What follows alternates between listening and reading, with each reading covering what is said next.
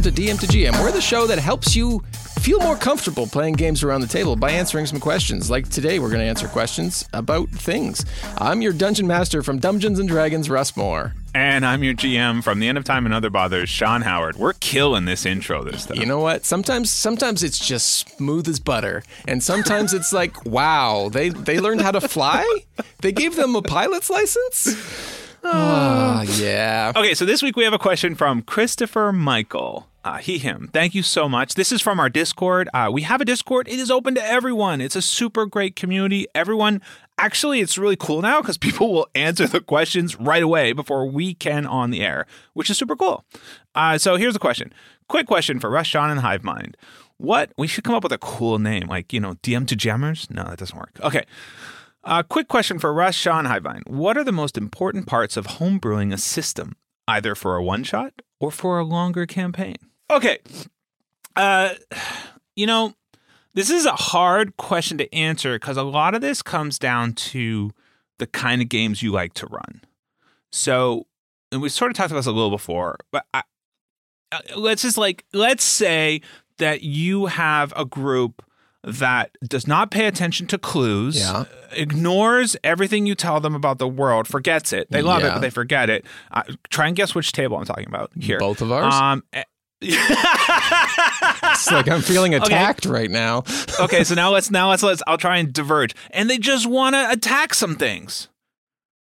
So I'm talking about dungeons. Because up till then we were the same. Yeah. Absolutely. Right. So, but let's say they want to just, they want to roll some dice and they want to have fun playing and killing some monsters. So let's say that's your table. Then I think what you're going to prepare is going to be very different from a table that will avoid all conflict at all costs and just wants to spend the entire time with the innkeeper that you mistakenly threw in. Yeah. I'm actually talking about both of our tables again. Yeah. No, absolutely. Because you can have that split. But how do you plan for, you just got to ask your table first what kind of game, if you have a table that you're planning for, or just think about what game that you want to run. What is going to be fulfilling to you? Do you want to have a dungeon crawl where you have to, just justify why there's goblins there or that sort of thing? Or do you want to have this expansive world where you're more focused on world and history and putting in all these little golden nuggets along the way that they're going to find and figure out and see how the world unfolds? Think about also the amount of effort required versus what your table needs. So I'm going to call out both of our tables. Russ and I, Russ books sessions every month or so with other GMs where we talk about the world and conundrums and big arcs for each other's campaigns. And then Russ and I have a table that will spend 3 sessions with some person we mistakenly introduced to them on a wagon journey that now has become an entire arc that we did not plan for at all. And all the while, they've just been trying to get across one bridge. I can't wait to hear this part that's coming. But the crazy part is we will spend all this time crafting these details about the world and how it all fits together. And then when presented with the first puzzle that requires just a tiny amount of remembering one of these details, the party is just they're stuck. Yeah. That's it. It'll be like a big sign comes down. You can just see it on their faces. Like my table will be like, well, we're not going to ever solve this, so let's go to this tavern and meet someone. Let's take a left instead of a right and go see what else is in this village. Yeah. Yeah, we will never pass this. The world is doomed. Okay, so let's go play some backgammon. Yeah, so in that, what we're saying is not don't plan anything, because both Sean and I plan a lot of things, knowing that eventually our tables are going to get to it, but also knowing that it's not going to be important necessarily the next time we sit down. Right. So we have it, we've planned it, it's there, but it's going to take us 6 years to get to it. Depending on your table might be a little more succinct and to the point than ours are. Can you hear the jealousy in our voices? I hear there's tables and players that play the game that we set before them and don't just say, nah. Nah. Homebrewing a game is a lot of fun.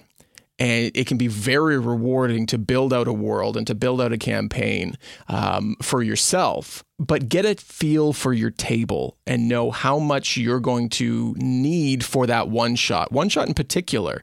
If you have a table that avoids contact or avoids combat and avoids hard puzzles, you're not going to want to put a lot of those into a one shot where you're sitting down for 2 to 4 hours. You're going to want to put in some cool interactions, some cool riddles, some cool stuff, and then just kind of piecemeal it in there. For a longer campaign, you can play with a lot of that more world buildy stuff where you sit down with other people and plan out this epic arc and adventure, and then knowing that you have a year, say, or 6 months to a year to kind of work through it and get to it. Yeah, and so if your group doesn't like a maze, only give a maze to them 5 times, then stop. Yeah.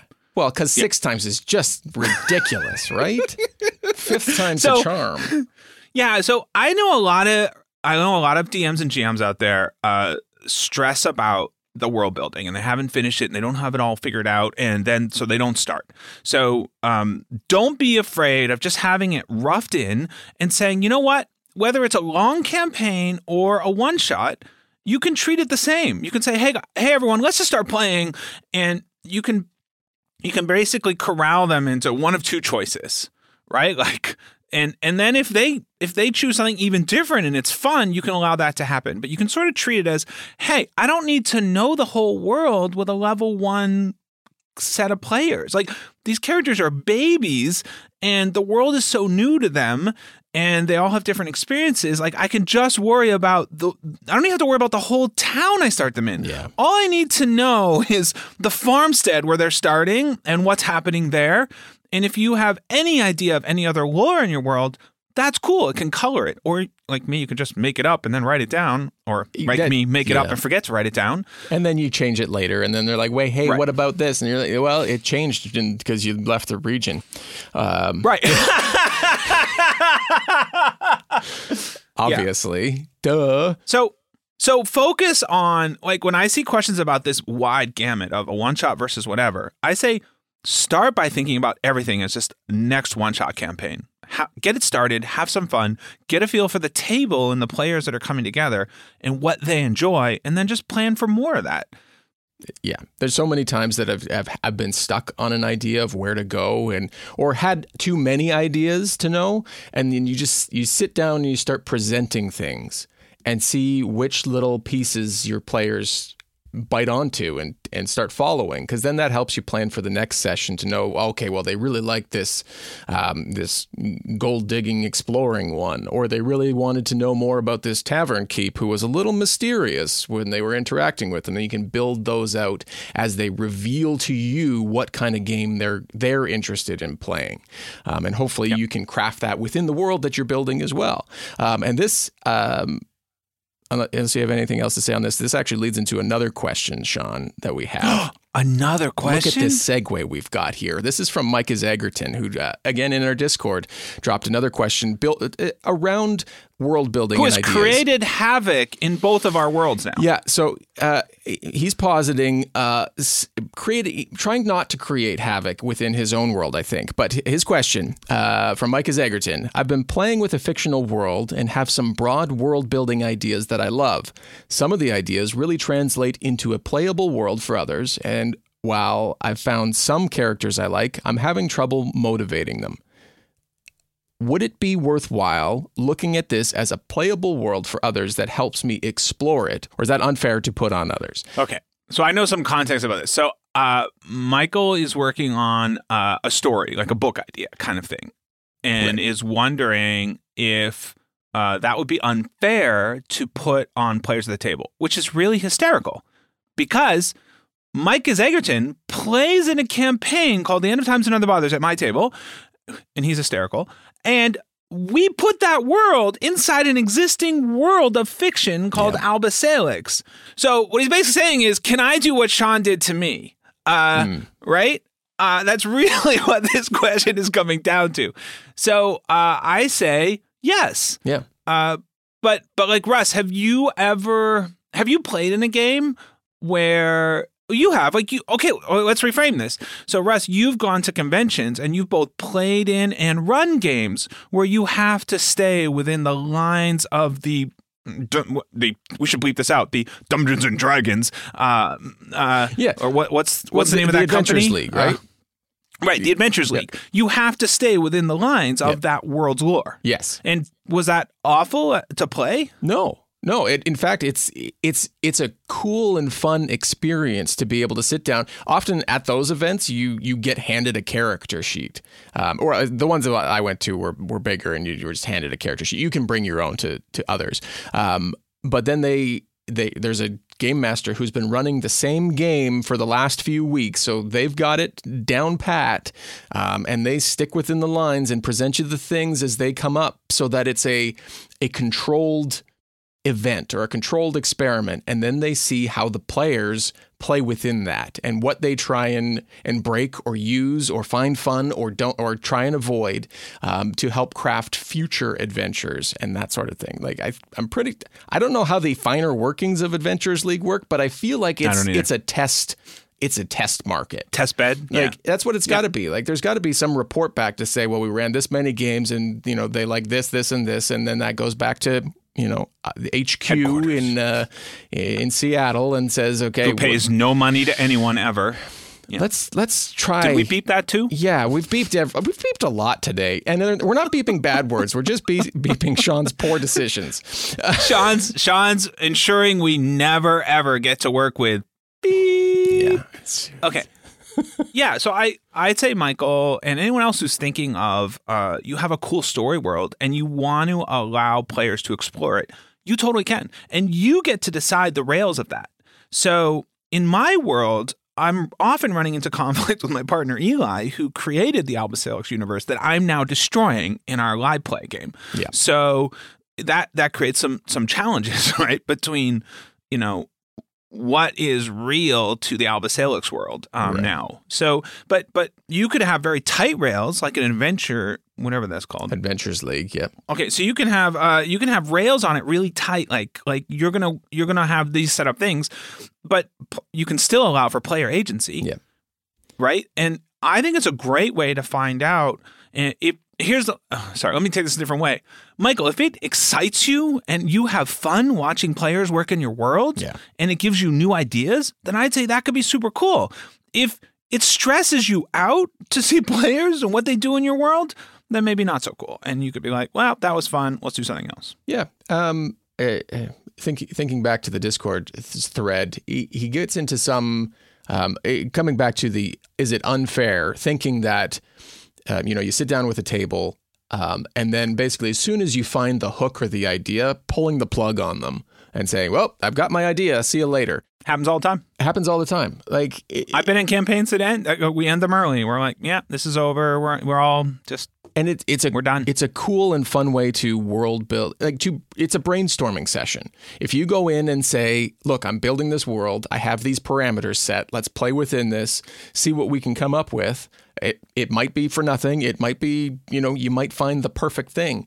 You don't know until you try. And if you have if you have a loose structure or even a strict structure built up, then the players are going to find a way to either make it interesting for them and maybe even more interesting for you, or it's just not going to work. And you've, maybe had just a fun one shot and you're like, well, didn't get what I wanted to, but we can move on and do something else. Yeah, 100%. And just think about which players you want to bring in. Do you want agents of chaos like Russ and I, or do you want players that will stay within the rails? It's definitely good to kind of pick and choose who you bring to the table for that, because like Sean said, there are players who will try and break it and make it unusable for you.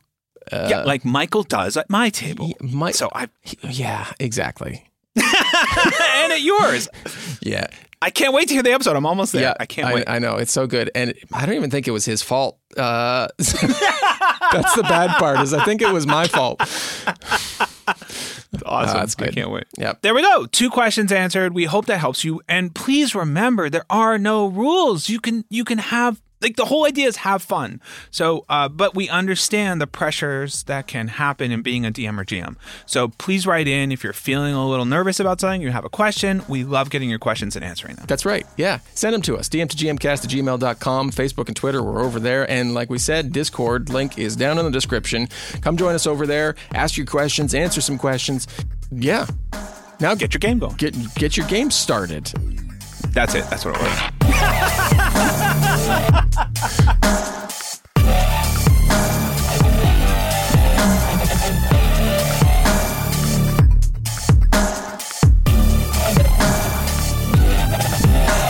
How smooth do I sound? I'm on the new mic. Oh, you sounded so smooth, baby. Thank you. Yeah, Thank so smooth.